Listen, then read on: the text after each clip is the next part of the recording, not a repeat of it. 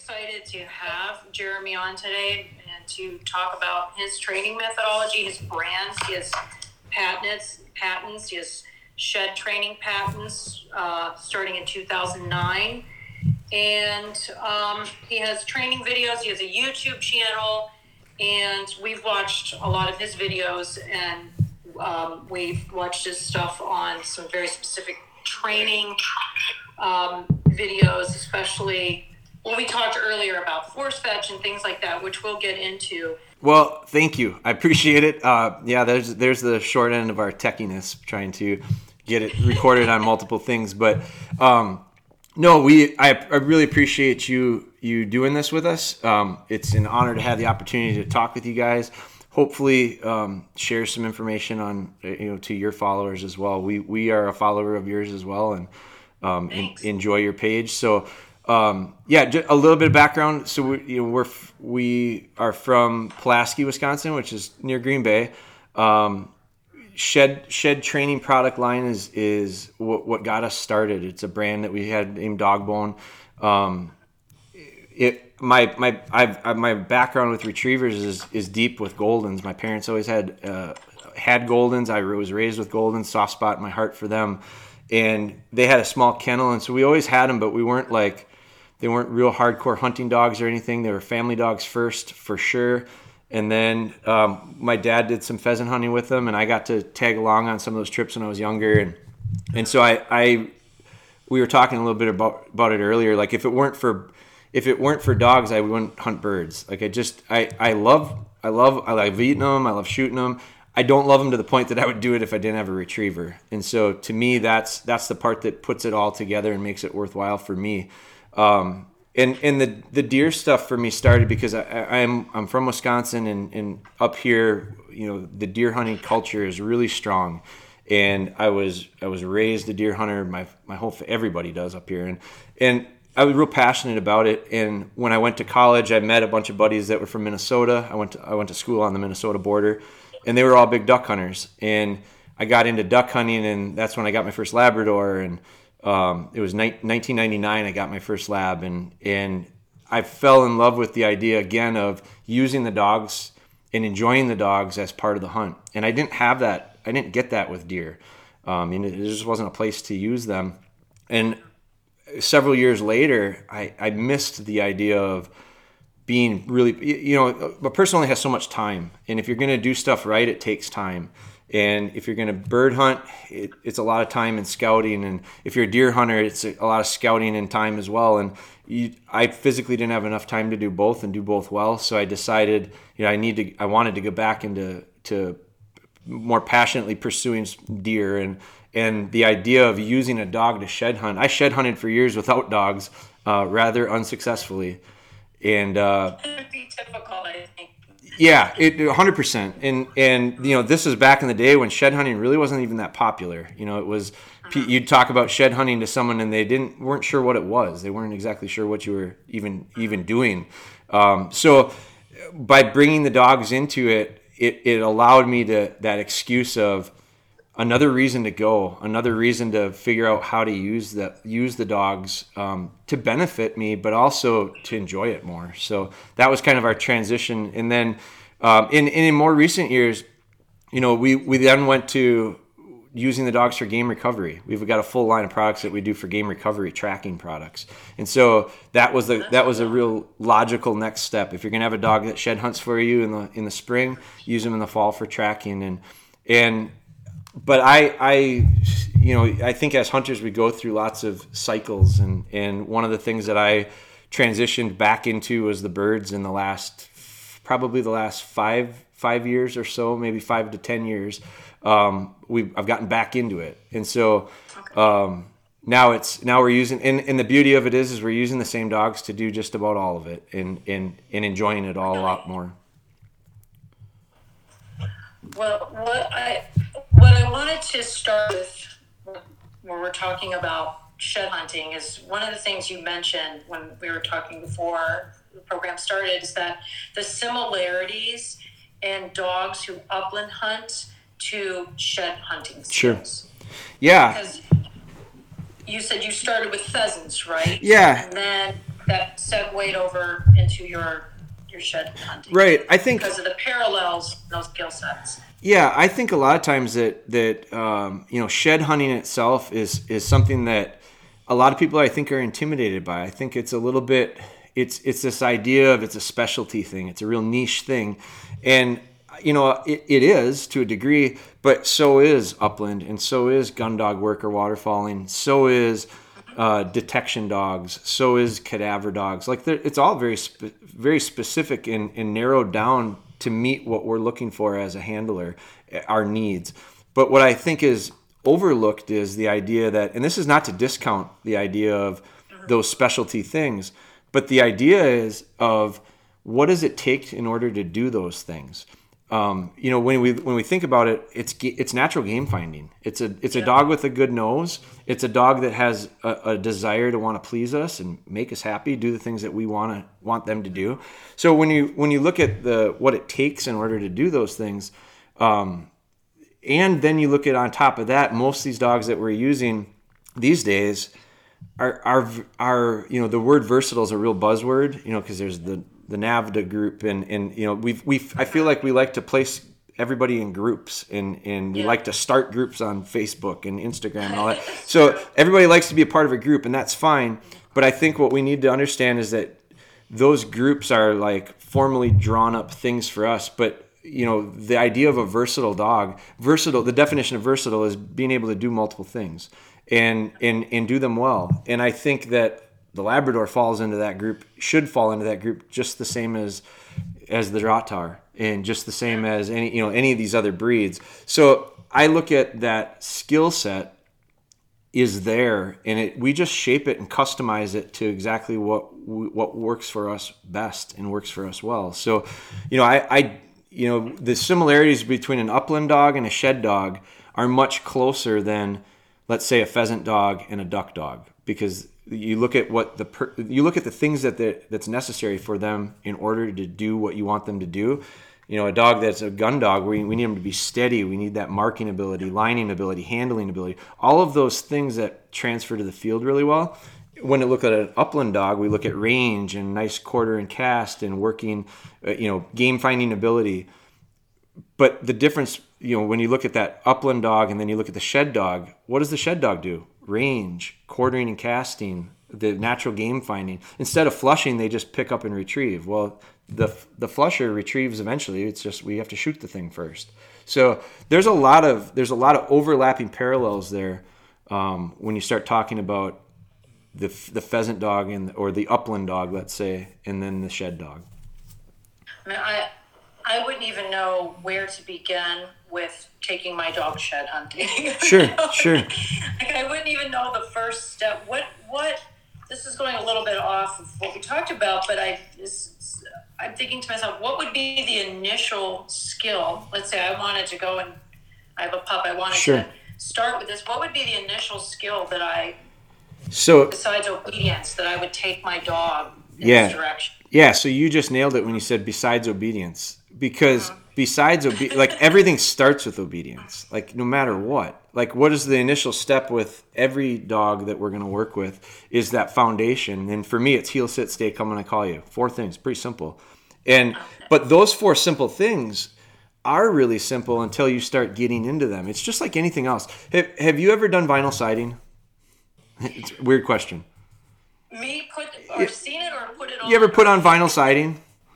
No, but okay. Gosh, wouldn't that be a shocker if I said yeah? Yeah, well, if you said, "Hey, I'm a vinyl contractor," I would have said, "Okay, never." Bad analogy, but so I've not done vinyl siding before either, right? But we've got a little cabin up in northern Wisconsin, and we put an addition on it. And 3 weekends ago, I put vinyl siding on it.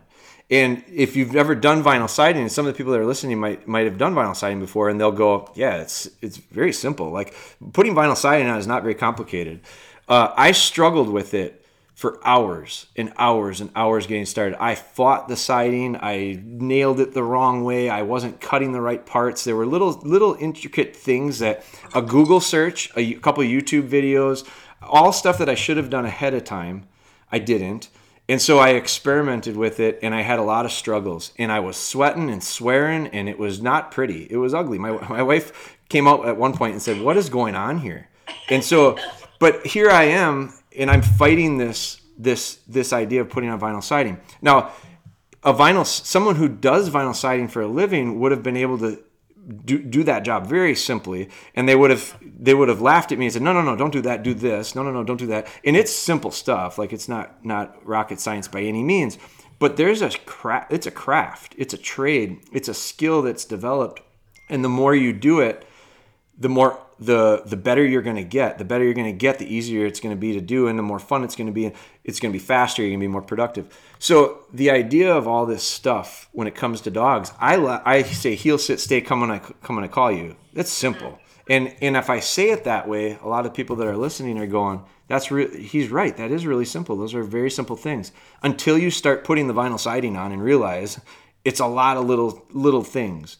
And so those foundational things, they're simple, but there's a lot of little parts to them. And if you start getting out of sequence with stuff, if you start having, I oftentimes use dog training, an analogy I use is like a chain, because everything's linked together, and links by themselves don't do us much good. But when you connect a lot of links together, now you've got a tool that you can use. And that's the dog's, all these training skills. So, but if you have a bunch of links here and a bunch of links here, but you can't get them connected, what good does it do you? And that's where it takes time. It takes making the errors. It takes seeing and reading and having an understanding of what it is, and then piecing that stuff back together. So that was the worst answer to the simplest question of what do you do when you start shed hunting, but... No, it makes sense because we don't know what we don't know. Mm-hmm. It looks simple. When you start looking at, especially now that my dogs are involved in the hunt test world, and you see a dog go out and, he'll pick up a pretty difficult mark, and you're thinking, well, before I started all this, I thought, well, he's going out there, he's picking up the bird and coming back. But what you don't realize are the 10,000 steps. For sure. That make it look effortless. Yeah. And we talked about, you can either send your dog to a trainer to do this, or what becomes, I think, very intimidating for people, I know it did for me, to try and train them to do some of the initial steps yourself. Sure. And so I wasn't really sure, where do I turn? And one of the things that intrigued me about your series, I've watched it for some time now, is how much you attempt to empower the owner. Sure. Or the person doing the training. So we can talk to me a little bit about your videos and your methods, because I love that when we talked earlier before this, you part of your job and mission and your brand is to teach people how to train on their own, or put some of the power back into their hands. Yeah. Yes. And so one of the things that, and I'll make no mistake in saying it, I won't, I'll be completely transparent. Like although I think there is potential value in some of the stuff that we put out there, for a professional trainer, my goal and objective is not to train professional trainers, or provide that insight, because quite honestly, I don't know that I'm fit for that. I am, people have said stuff about, talked about the idea of a professional trainer, and I guess professional, truly the definition means you get paid for it. That's how I read it. So yes, to a degree, I guess that you could throw me into that bucket. But what our goal is, and what my objective is with most of the stuff that we're sharing, is to try to help folks that are training their own dogs. I think the goal is, if there's an unwritten mission for us, it's to help folks enjoy their dogs more and get more enjoyment out of it, big picture and little picture. And then also the idea is to make it as enjoyable for the dogs as well. And I think that's a part that gets overlooked at times. I think what's really cool is these days, especially, I do think more and more people are into DIY type stuff. Like they like the idea of doing it themselves. They recognize that there's a lot of things out there and resources out there. I mean, I wasn't going to hire a vinyl contractor to come and do my siding. Maybe I should have. Obviously not. No, but I looked at one anyway. Right, exactly. You can't. Good luck. So, but I look at that and I go, so our goals are to try to do that. And the way we do it is by trying to share. I don't like the idea of people saying and I get messages like this, and it's flattering, and I'm really appreciative of those messages. But I get people that will send a message and say, I followed your program to the T. I followed your system to this, and I'm quick to remind them that I don't think you should. I don't recommend you latch on. I love the idea of latching on and having loyalty to a belief or a philosophy. I think that's real important. I don't think you should hitch your wagons 100% to anybody or anything, because none of us, I don't have a set program or a set system that I train in. I have some very general directions that we move, and they're extremely consistent. I have some real strong beliefs in the approaches that I take when it comes to training a dog, and I don't waver on those much. But I also don't pretend to say that they're for everybody, and I certainly don't say those that don't do it that way or do it another way are wrong. Like, that's not my place to say that. I think that because we're not building widgets here. Correct. That's what I tell people. We have a living, breathing thing, animal, being, and it's not always cookie cutter. Yeah, it's never is. Not. And they're all different. And the great trainers, I've been really lucky to be around, to pick brains of, to sponge off of. I had a great friend of mine here yesterday. He came and trained with me, and he's been doing it for 40 years probably. He's a real wealth of knowledge. Does things very similar. We do a lot of things very similar. We do a lot of things that are different. And we had a big conversation about it yesterday, because we talked about other people in our network of friends that do things a little bit different. It's not wrong. It's not necessarily right. It's what works for the individual. And I think the key is, for anybody who's watching this or following your page and seeing other trainers, I do too. Like, I listen to, talk to, study. I'm going to be going to different classes and courses that people offer, not to replicate, because I don't think they fit what I do and how I do it and the dogs I do it with to a T. Because but I also think I should learn as much about it and understand as much about it as possible, because there may be parts and pieces that I can apply. And if that is the truth, it makes me better. And so, and I might not use it today. Like, I'm training a dog right now. We do a lot of series, and we're doing a series right now on a dog named Callie. Beautiful little yellow dog. And she is fantastic. I've enjoyed the dogs I work with more in the last 5 years than I've ever enjoyed working with dogs before. Oh, 100%. Very cool. And it's because they're each different, and I've come to realize I'll approach each one differently. So if you watch the Callie series, it's different than the Bella series. It's different than the Spry series. We just saw Live with Spry or Live with Spry. Live with Spry, yeah. Series. So was Spry a dog of yours? Yeah, it's my daughter's dog, actually. And she that one is, and so that one is an interesting one too, because that was like, Spry is 4 years old right now, and we trained her. Obviously it was my daughter's dog, so it lives with us as part of our family. And that was when Facebook Live started, and I had never done it before, and so we just accidentally or not intentionally recorded a Facebook Live with her. And from there, we got a lot of really positive feedback of, man, I really liked you showing what you did with that 7-week-old puppy. So then we did it again when she was a few days later, and then it again. And then all of a sudden, we started to develop this relationship and connection with the people that were watching it almost daily. I think there's 150 videos on our YouTube channel. And it's very cool. Yeah, it was over the course of about a year, I guess it was.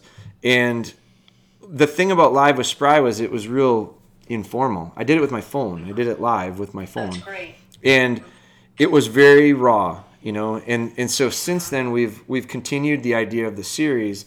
We've just upgraded the camera equipment is what it amounted to. But those are real valuable. And I think they're valuable because you'll see you'll see everything, not just highlight reel type stuff. And I think that's real important for people to understand that the mistakes that I make are mistakes that other people make. And if we pretend that we don't make mistakes because we are afraid to show that, then I'm doing a disservice to anybody who's trying to follow along and improve their training.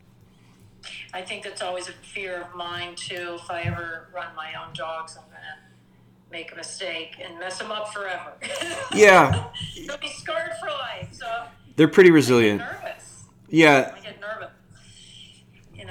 So we've had some questions that have come in, and one of the questions I thought that we would start with, it was a really interesting one. And you said it's somebody that I see he's on here now. That's why I thought we would try it. This Malcolm Austin 8. Yeah. Yep. I think he's from the UK. Yeah. Yep. He wrote, has the whole conditioning video grew the dog bone brain? Sure. So it's a great question, and Malcolm and I have gotten to know each other really well over the last year. I would say through DMs, like through messaging back and forth. I believe he's got a little Springer. I feel like this happens with a lot of folks where I truly get to know people and their dogs a little bit. Although it sounds weird, it's through a computer, but no, it makes sense. Hold conditioning is, it's an alternative to a traditional force fetch or a trained retrieve. It's what I do. I don't force fetch. Can you explain for those? I'm sure most of our audience knows what hold conditioning versus force, but for those who don't, yeah, absolutely. And can you give us a quick? Because also, if you haven't seen this video of Jeremy's, please watch it, because this is one of his most brilliant videos. I think I've watched it over and over. I appreciate that. So I will, and I'll be honest with you. I don't think you are probably right. A lot of people probably don't know the difference. A lot of people refer it to me and go, "You're force fetch," and I'm quick to say, "No, it's not a force fetch." And I don't know that I don't want to get hung up on terminology, but I think it's really important for clarification and understanding. So hold conditioning, and this is something I learned. I didn't develop this. I learned this, and I know a lot of people that do different variations of it. In fact, I think a lot of folks that do force fetch traditional way do this as well, and they do it, I think, as a step leading into. So the difference, so for me, what hold conditioning is doing is it's a process in which we can remedy a lot of symptoms, and the symptoms can vary. The symptoms can mean blinking on dummies, meaning they run out for a retrieve, they go to pick it up, and they just leave it. They decide to breeze on. They sniff it, they bump it, they move on. So I call that blinking on a dummy. The idea of running off, picking something up and just not bringing it back. Run away, turn it into somewhat of a game of keep away, or just go explore what they want to explore. The idea of victory laps, that's a really common one where a dog doesn't want to come back, but he likes to do that. Yeah, it makes big loops around us, and it's frustrating. And my dog used to do that. Sure, dropping short, come to get to a certain distance and drop it. So chomping, being a little bit hard-mouthed on a bird. Those are all symptoms that can come up, and there's more that can come up that I think hold conditioning is usually a direction that I think helps us to alleviate or remedy the symptom. Now that's part of it. The process itself is formal, very formal, and I don't do it until they're done teething. I think it's for two reasons. Physically, they're just not ready for it. Mentally, they're probably not ready for it. It is a little bit more demanding from them from a thinking perspective.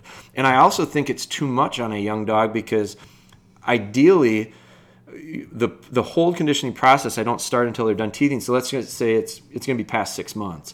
I still think they're a little young for when all their adult teeth are in. Correct. So they lose their puppy teeth, they got their adult teeth in. I think so from a sequencing standpoint, that's a minimum. I think that I would prefer to have it further away from that mark when they get those adult teeth in, because I'd like to build in a little bit of retrieving prior to it. And one of the things that I don't do when they're teething is retrieve. I just stop all retrieving because I think it creates problems. They've got a sore mouth. They don't want to pick something up. They got a sore mouth. They want to chew on stuff. So why shape a habit or form a habit that's undesirable when you could just avoid it altogether? I think that's a basic training idea that can be applied to everything, in particular the retrieve. So I'm for sure going to get beyond the teething. I'm going to get back into some retrieving prior to doing the actual hold conditioning. But when I get to the point, and usually it's because one of those symptoms comes up and I just can't go any further without having the frustration go away of the dog running off, or the idea of why I don't want to continually shape that behavior and make it harder to reverse. So when it becomes an issue, we go to hold conditioning. And the process is simple. It's almost like brainwashing. Like, it's almost like getting the dog to understand that once they pick something up and put it in their mouth, they can't spit it out until I tell them I use the word dead. I don't care what you use, but use a word and be consistent with it. But some type of a delivery. And so they can't physically let that thing go. And then the other thing is I want them to understand, where do I want them to let it go? I like a dog that delivers to the front. So I like a dog that comes to my front and delivers. It's all preference, and it can be shaped particular how you want it.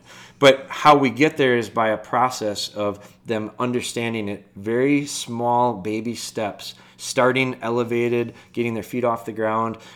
I use a wooden dowel, like a broom handle will work, or a dowel for hanging clothes. But I cut a short piece, and the only reason I use that dowel is because the first part of it can be not as pleasant for the dog. They might not like it. And so if they don't like it, I don't necessarily want to associate it with something that ultimately I want them to like. I don't care if they hate a wooden dowel. I don't want them to hate a dummy. I don't want them to hate a bird. I don't want them to hate a tennis ball. So I start with this object that really doesn't mean anything to them. I don't like dogs picking up sticks. So we're going to use a stick for this to just shape the idea of what it is. And then once they get past that and they're okay with it, then I'll start using objects that are good and things that I want them to actually pick up. But we go through this. It's a lengthy process. The video that we did, the formal video that we did, was actually a part of a series that we did of training videos. And we were going to include it in that training video.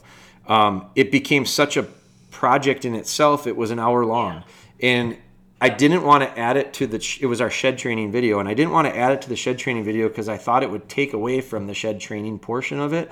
And so what we decided at that point was we had filmed it with a film crew and produced it, and I said, well, we could just sell it as a separate product, like it's a hold conditioning video.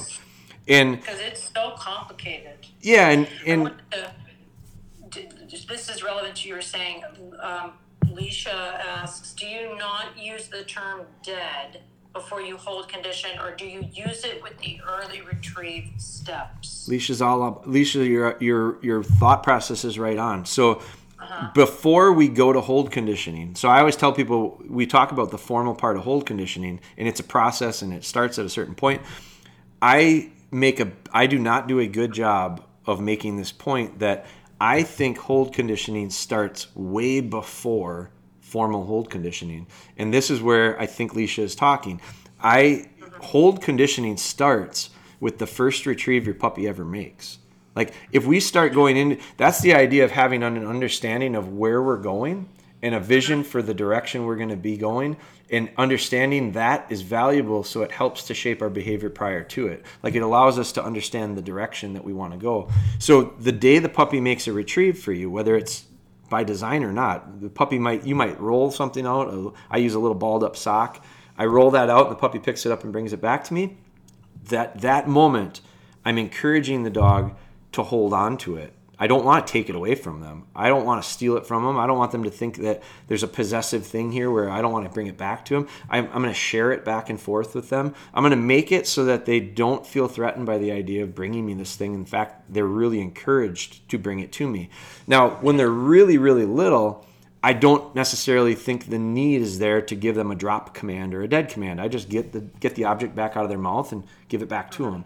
But at a certain point, I'm going to get that puppy bringing stuff back to me, and I will say to them, I'll start to tap that verbal cue in with my physical gesture. So if I take the thing out of their mouth, I'll say dead, but I'm not looking at it as that's like the training part. That's just imprinting it early, because that will be something that'll be valuable when I do get them up on top of the table and I start to formally do it in the whole process. So it's a really good question. Yeah, I do use the word dead earlier on, but I have a better understanding that it's not necessarily going to really influence or change the puppy, because they don't know what that means.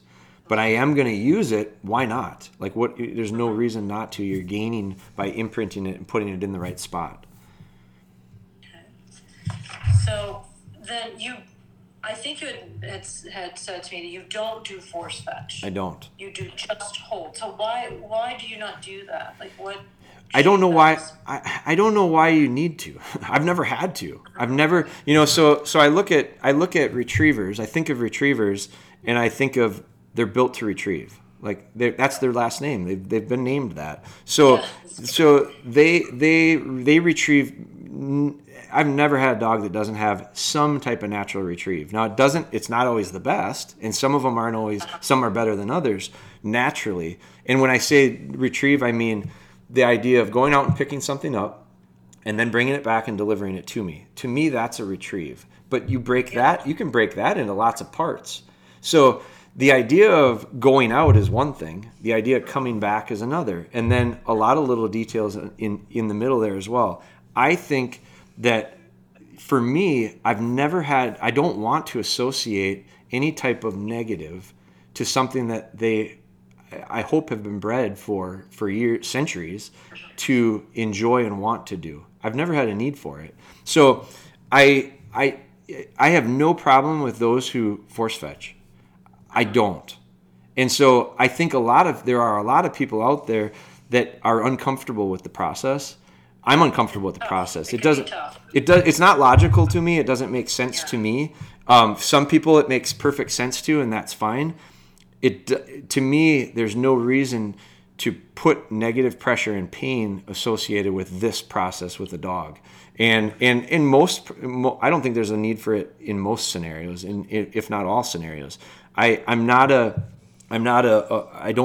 don't go to avoidance training often or ever. Now someone will be able to say, yeah, but we have another video out there that's a heel work video that's watched a lot. It gets a lot of views. I get a lot of grief on it because I make a correction to a dog's neck in the video. I correct it and it yips. I mean, I startle it. I get it surprised. And from that point on, I go a lot softer and a lot softer and a lot softer, and the dog responds really well. And the guy it was at a workshop, one of the training workshops that we did, and the guy who owns the dog, I've talked to him about it, and he said that was probably the most powerful moment I've ever had with that dog, because it was the most responsive I've ever seen it. And I get people to say, you use avoidance training because look at that video. You're right. I use pressure. And I use praise. But I also look at it and I go, I don't think I'm not trying to be on the extreme one way or the other. My goal is to try to get in the middle. I think that's where we need to be. That's where balance takes place. And so I'm trying to always strive for that and reach that with the dogs. So you won't see me do clicker training with treats. You won't see me do shock collars and force fetch. That doesn't mean they're wrong. It's just not the style I use. That's interesting because there are. I feel the same way. I always joke. I play a dog trainer on TV. Sure, but sure. I think some dogs need a little bit. It's just like people. Some people they're easy. They're a little bit easier to train, or they're easier at learning or disciplining, or the same with dogs are no different. Some dogs are easier, some dogs are more stubborn. Some not that we train people, but so I think you have to tailor it to the dog. For sure. And that's so important that your dog. And you'll know your dog better than anybody else. So sure. There's no better place for your pup than with you. So Let's go on to this one, because one of the things that strike me about our conversation is just how logical and how easy you break things down, Jeremy. Because it's like these questions, although they can be very complex. Sure. But I think as somebody that understands dog psychology like you do, the answer is clear. Somebody asks, what drills to do if you're not near water and it's hot out, like midday activity drills, anywhere between 10 a.m. and 6 p.m. Sure. So I think the answer there. So, and we're gonna be faced with that this weekend. We've got a handler's workshop here, and it's going to be 88 degrees on Saturday. And so our workshop goes. We start at 8. We have coffee and breakfast at 8. We start training at 9. We're done at 4. And what will happen typically this time of year, we're usually not that warm. What'll end up happening is on Friday when people come in, we're going to talk about it Friday night and say tomorrow's going to be really warm. Should we, as a group, decide instead of starting at 8 and then training at 9, should we have coffee at 5 and start training at 6? And then we'll take a midday break, and then we'll train instead of ending at 4, we'll end at 7, and we'll bump the afternoon session later. And the reason we're going to have to do that is because the question of what do I do during the midday when it's real hot, you don't do anything because you can't. It's not safe. And so It's not safe. if the one way to train in some warmer weather is water. I think that's as long as your water's cool. This is one thing that up here we have cold water. One of the things I did a seminar down in Missouri one summer, and I talked about, water work. We're going to go in the heat of the day. We'll go to water. And they said, our water is 90 degrees hot, 90 degrees warm. And I said, well, we're not going there then. So there is no way to so the simple answer is, you don't train during those conditions that aren't, and a lot of people will ask that question. And I'm glad they asked it because they put some thought into it and they've been stumped by the idea of how do I overcome this challenge?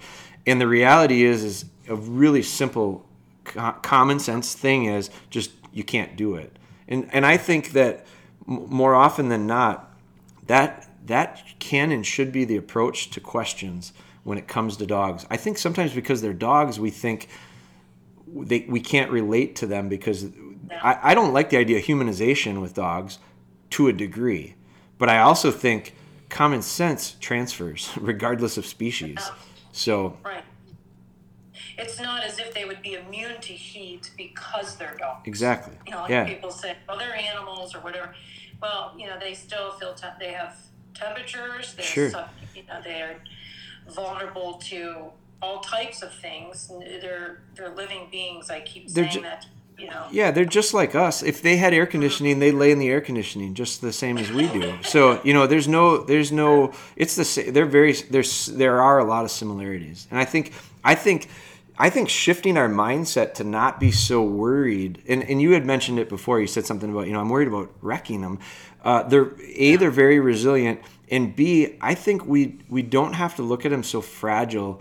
I think a lot of times we suffer from there's some terminology out there that I've heard people talk about it. It's this paralysis because you don't know. And I think sometimes making the mistake is better than nothing at all. And as long as you learn from the mistake, I make mistakes all the time. If you watch any of our YouTube stuff, you'll see it. I make a lot of mistakes, not intentional. I don't do it on purpose, but I recognize that those mistakes are such good opportunities for me to get better. They're always the way that I can improve, but you got to recognize them. Absolutely. Let's see. Somebody had something here that I liked, but that goes over to this one because this was once again another one of those. Well, it combines with I'm not talking about the obvious because we don't want to I don't want to call anybody out and say, well, this is kind of obvious answer because it's not. Sure. There's a reason they asked. Yeah, and plus because basic training, as you had just mentioned, it is complicated. Those 4 different skill sets and commands, although they're very simple, they're actually, they're complex. They can become very complex when teaching. somebody wants to know, Eat, Drink, Hunt, Texas, how to get your older dog to honor your new dog while retrieving. Sure. Yeah, this one is real simple. It doesn't matter. The idea of plugging, I think the question is driven around the idea of you got a new dog, how do you get the old dog to honor them? It doesn't matter if it's a new dog or if it's the neighbor's dog or it's a dog they've been hunting with forever.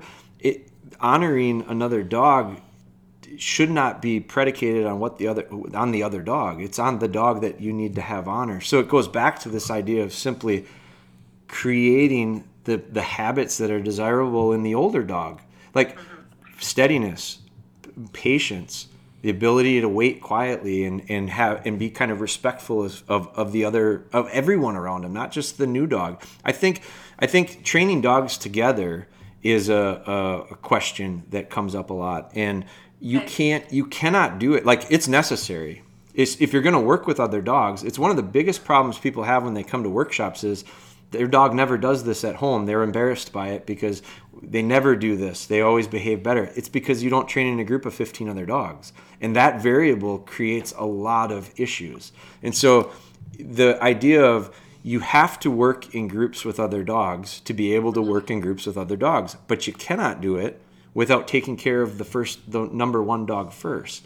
It needs to be perfect by itself with no distractions before you can start adding layers of distraction. And group work is a layer of distraction. It's a big one. It's a complicated one. And so it's a baby step incremental process to get to it and get into it and then get beyond it. And so, the answer for that particular person is you got to work on the old dog. It has nothing to do with the young dog. Right. And I think for whatever reason, I think that just because I don't think somebody should throw in the towel just because their old dog doesn't have or hasn't mastered that skill set. Oh my gosh, no. Or that that dog is, they haven't been able to acquire the skill set, so we're just throw them into training or do whatever. Take your time on each dog. What I think, and the beauty of that for that person is, so when they say new dog, I think we're both assuming younger dog. They brought a new dog in; it's a younger dog. Uh-huh. So that's a great way to double up on your training. Like you should work on the same skills. It's just you got to work them separately. So you're gonna have, if you bring in a new dog, it's easy to understand. I've got some work to do here.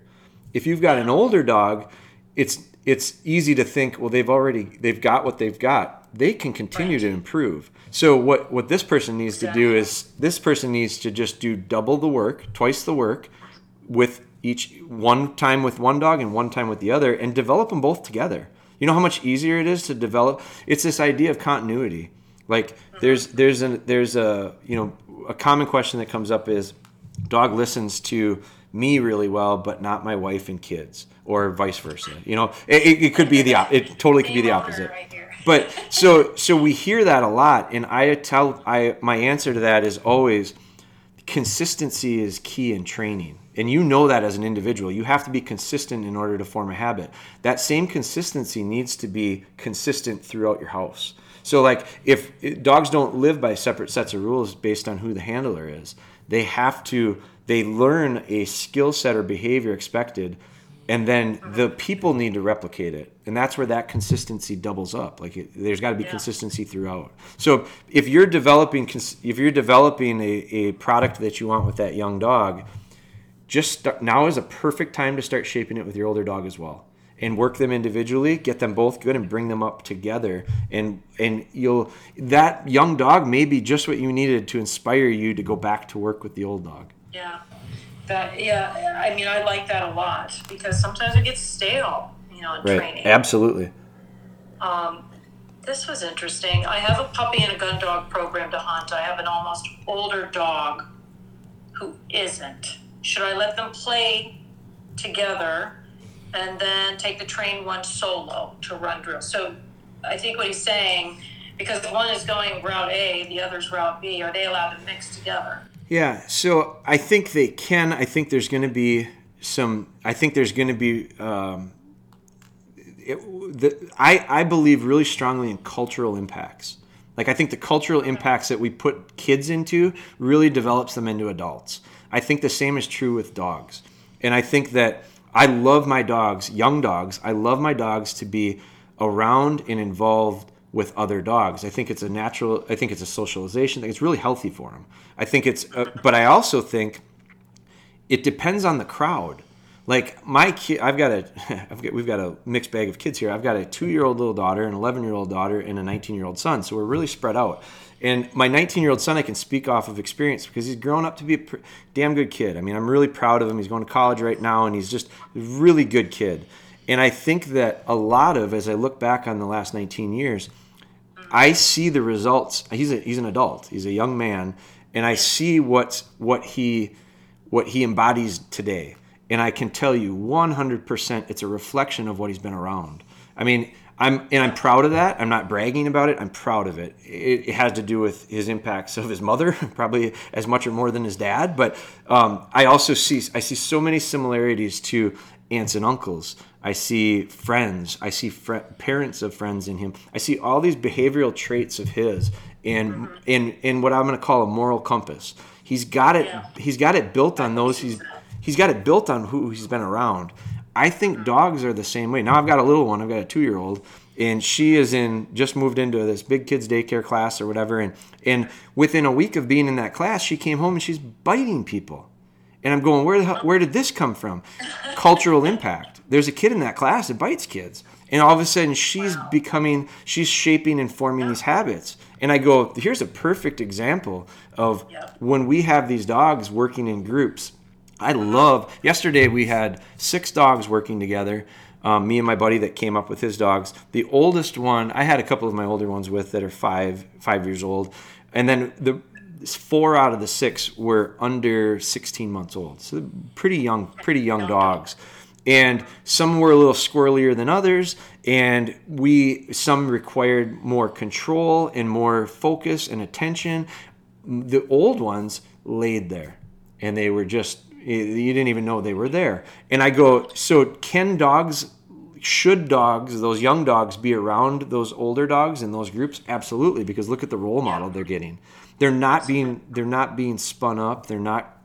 So I like the idea. But if you have a dog that is untrained as far as behavioral, or maybe trained but not desirably, I want to keep my young dog that I'm looking to shape in a different direction. I'll keep it away from that because I'll keep it away from it until they can have such strong habits formed that are desirable that distraction of that other dog do not erode the behavior that I'm looking for. So I love place training with dogs, not necessarily for a lot of the skill development stuff, but I like it as simply a skill in itself. I'm turning around, I've got 2 of them on place right now behind me, and that is something where I like that's a place where it allows them a little bit of security and some perimeter, and I'll put a young dog that's going to struggle to focus on a place, and then the dog that maybe is a little bit more rambunctious and runs around and untrained, that one can do what it wants, but my dog is not going to be allowed to free roam and interact with it. My dog can experience it and watch it and understand that I'm not allowed to do that. And I always say they become a product of their environment. For sure. So, if you ever watch that's their pack animals. For sure. That's everybody, their pack animal. Well, you ever watched, one dog starts digging in the garbage, the second one, the third one. Sure. They're a product of their environment. Yeah, so without it's question. So important to have consistency. This one I thought was interesting. I know I'm trying to be mindful of the time, but these are question I have not had before, and I liked it because it has to do with, once again, I would love to, we'll do in the future, hopefully get into the whole concept behind upland training, because that's something, we're all waterfowl here, but we have plenty of upland followers. And talked about best way to get a pointer to retrieve. Sure. And this always fascinates me because I see pointers going after, I see pointers doing duck work. Yeah. But I see more Labradors going, doing bird upland hunting than the other way around. So, yeah. So So, and I'll put this out there too, to be real clear. So I have my first deposit on an English setter. I'm going to be getting here in the next, hopefully this summer yet, but it's not looking like that. It might be next summer. But I'm going to be bringing in a pointing breed, and part of it is because of my own personal desire to have one, because of my hunting style and what I like to hunt. I really love hunting grouse and woodcock, and so we're going to be getting a dog for that purpose, but also because I've never trained a pointing dog, and I think it will help me greatly better understand dog training in general, not just retriever training. So the question, but I've worked with some pointing dogs. We've had pointing dogs come to our workshops, and so I've been around them enough, not to call myself a pointing dog trainer, but I've been able to see them, and I got news for you. A dog's a dog. I don't, whether it's a pointing dog, whether it's a flushing dog, whether it's a tracking dog. Been really lucky to get involved with some real serious tracking people, whether it be specialty breeds, hounds, and different dogs that are specializing in that style of hunt, or I've just been around, and I love it because I do think it allows me to learn a lot more about dogs in general. And the one thing that I found is it is difficult in life to fit round pegs into square holes. Like, there's a reason that it just doesn't. There are certain things that make things easier. Retrievers retrieve, pointers point. And so, did they have a specific breed, or did you just say a pointer when he asked that question? So I've trained beagles, and I've had a lot of fun with beagles. I hunt rabbits over them, of friends that have them, and love the dog. Not necessarily want to own any, but not right now anyway. But I've seen some, and I think this can be another way of doing this is go down to the beach this summer or go to the dog park and watch people throw frisbees, watch people throw tennis balls. Tennis balls are probably the best secret tool that's not a secret. Like, it's such a powerful thing for dogs, and I don't know why, but most dogs love tennis balls. I know. And they love tennis balls. And so and when you start thinking about retrieving, I think sometimes we think it needs to be a formal dummy, or it needs to be a bird, or it needs to be an antler. And a retrieve is, they picked up the pop bottle that was in the ditch and brought it back to you. That's a retrieve. And so retrieving is retrieving. And I think what I would do with a dog in the scenario of maybe not a strong, natural, instinctive retrieve. Oh, I lost you there for a second. Are you back? No, wait, you cut up. There. Okay. So if they're not a real strong, natural retrieve, I would try a few things. Make it into a fun game with a tennis ball. And that doesn't mean asking for formal steadiness. That doesn't mean requiring a nice delivery. Just get one step of it. Get one part of the retrieve. Throw a tennis ball and let natural predator-prey take place where they chase it. And hopefully scoop it up because they caught it. And then really make them think like they saved the world by doing it. Really get excited. I like to get down and welcome them back to me. Instead of standing up and asking for this delivery, get right down on the ground and let them bring it right back to you. Another thing I think you could try is if your dog swims. Water is a really great place to connect retrieve because it eliminates the need for the dog to pick it up and carry it. If you throw something out in the water, a tennis ball, let's say, and you don't have to throw it 30 yards, throw it 5 feet and get the dog just enticed enough to go out and have to swim and grab a hold of it. And then they turn around because where else are they going to go? They're not going to run off. They can't go anywhere. They're going to turn and they're going to come back to shore, which gives you a nice chance to position yourself to receive them. Go right in the water yourself.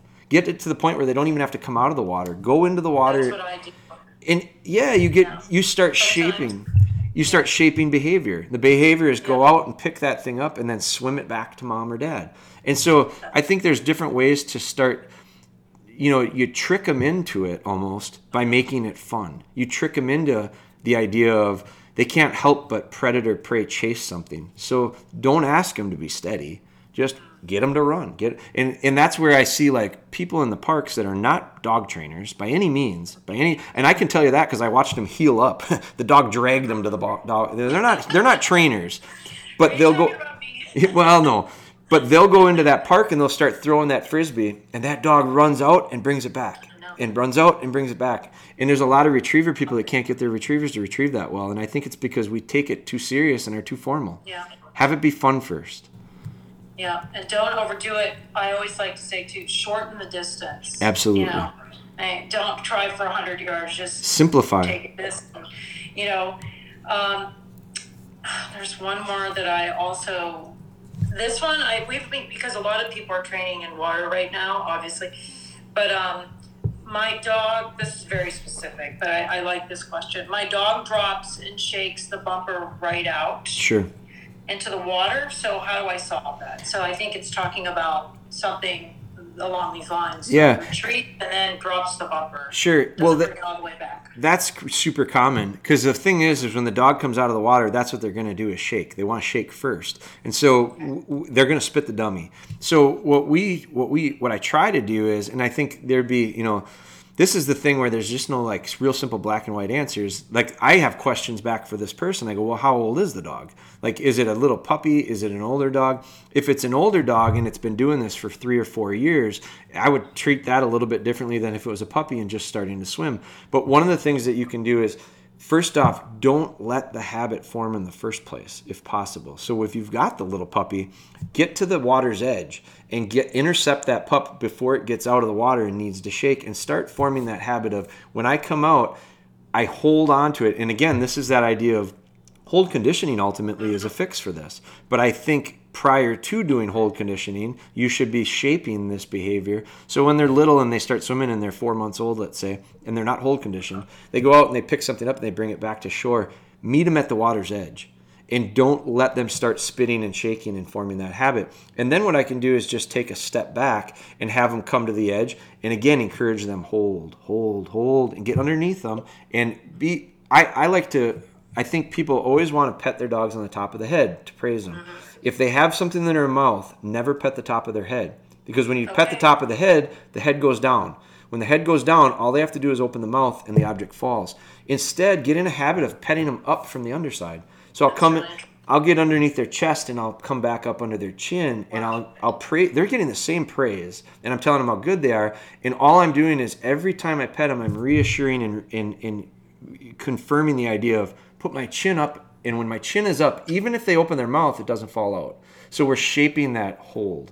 And so we can start doing that right from the start. But wow, that's interesting. As they get older, that dog, we're going to remind it when it gets to that water, when it gets to start to come out, hold, and then they're going to look at you and they're going to go back to that idea of, oh yeah, I'm supposed to hang on to this. And then when I take it from them, I always say, okay, and now that gives them the opportunity to shake off. And so it's this timing thing. Very cool. I mean, I once again, one of the most important and obvious, I don't want to say obvious, but the most important thing that falls out from our conversations is that it takes time. For sure. And you have to have patience. I'm listening. And obviously, the most success, the longer, the more patient, the more success I think you'll have with your dog. Don't rush it. It's the most underrated skill a trainer can have, in my opinion, is patience. Mm-hmm. And the beauty of training dogs to me is it transfers to life. Like I pray every morning when I get up for patience. It's part of my routine because I know I need it. And that's not just with dogs. That's with like everything that's going on. And especially now. Yeah, for sure. And that's not going to change. We're always going to be needing, patience will never hurt us. It'll only help. Nope. And so with the dogs, the beauty of it, and again, kind of full circle comes back to when we started talking and when we talked prior to coming on here, my goal is to help the person that's training their own dog. And one of the best things that we have going for us in that, myself included, I train clients' dogs, but I train them, I almost lost you. Sorry about that. I train a client's dog without a time frame. There is no window of we're going to do this by this time or not. There is no like, you send them for me for this time, for this amount of time. I don't do it that way, and it's intentional, and it's a really poor business model if you're going to train dogs. Like, that's not our business. Our business is helping others train their dogs and hopefully providing them support, whether it be product stuff or information. But the one thing that I've got going for me that I wouldn't have if I was a kennel that needed to train a number of dogs, so many through the door through the year, the thing that I have going for me, which I think is invaluable, is the idea that and this is the person that's listening, training their own dog, there is no time restriction or limitation to this. You have as much time as is necessary to accomplish what you want to accomplish. And I actually think that when you start to take that pressure off of yourself, a couple things happen. First off, you become a lot more productive. It's really it sounds backwards, but I always tell people the best way to speed things up in training is to slow them down. It's the best way. And I think that when we embrace that mentality, it becomes more enjoyable. And when something becomes more enjoyable, I do it more often. And when I do it more often, I get better at it. And so it's a real vicious circle in a good way. But what it does is that it snowballs, and it allows us to find more success. And I again, this is where I go, I don't know that that's the mentality that a professional trainer that's got a kennel of 30 dogs can take. I get it. It doesn't work that way. I'm not, that's not my situation. And I think that's not the situation that most people training their own dog face. And I think we have to realize, I hope that we're able to bring a little light to that idea of, hey, I'm not in a rush, and I don't think you should be either. And when that happens, I think it allows for a lot of real positive things to take place. Yeah, I think people need to be cognizant of the fact that it's your own pace and your own style, and not compare yourself to the dog next door. Absolutely. We see in this world of social media, it applies. I mean, our page too, we post the biggest, the best, Sure. We're always trying, but recognize that, those are great examples. Sure. But you be the best that you can be, and do it, on your time and your dog's time. Don't try to shove them through the system. Yeah. It's unfair to the dog, and it's unfair to the person. I think that you are exactly right. Like, the last thing I worry about, so when it comes to pace of training and scheduling of training and the idea of sequencing, a lot of folks want that. We want that. We're structured on time. Our lives are driven by time. Dogs don't care about time. They just don't. And so that's so true. They don't. How would they know? No, so I really think that that's just an important thing to understand, and one of the things, there's a lot of trainers that I look up to, and have taken a lot from over the years, and will continue to as time goes on. But one of the simplest answers I got was from a trainer that I was training a dog that was out of his lines, and I was really having fun with it, and things were going really well, and I was using him as a resource and sharing stuff back and forth. And one of the things he said to me was, why you're having the success you're having right now? And I didn't. And I said, no, I had my ideas, and, the dog's real natural and all this stuff. And he said, it's because you're having fun.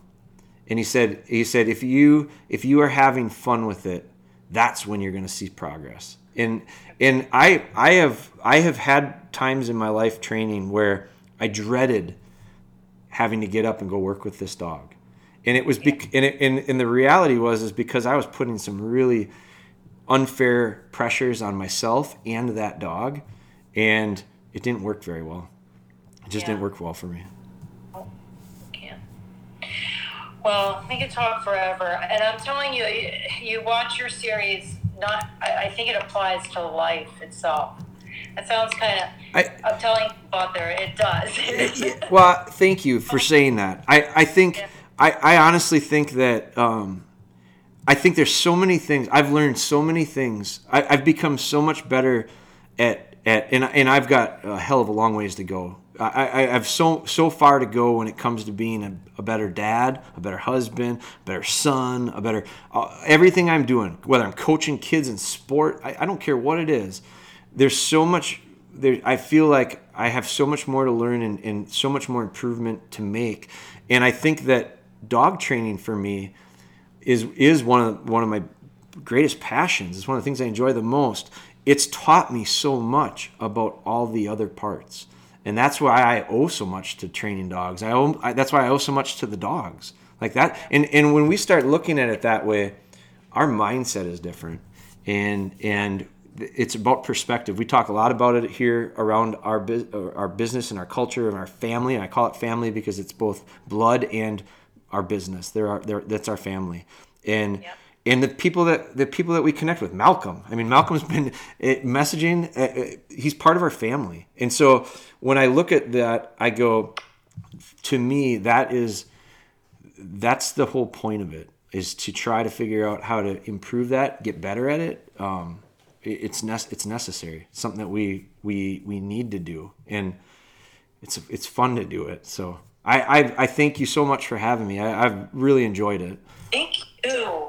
So I want everyone to go to, it's thedogboneHunter.com, check out your products, grab on some of those videos and your training products, go to your YouTube channel. I mean, it's just it's great. It's great stuff. I appreciate it. Yeah.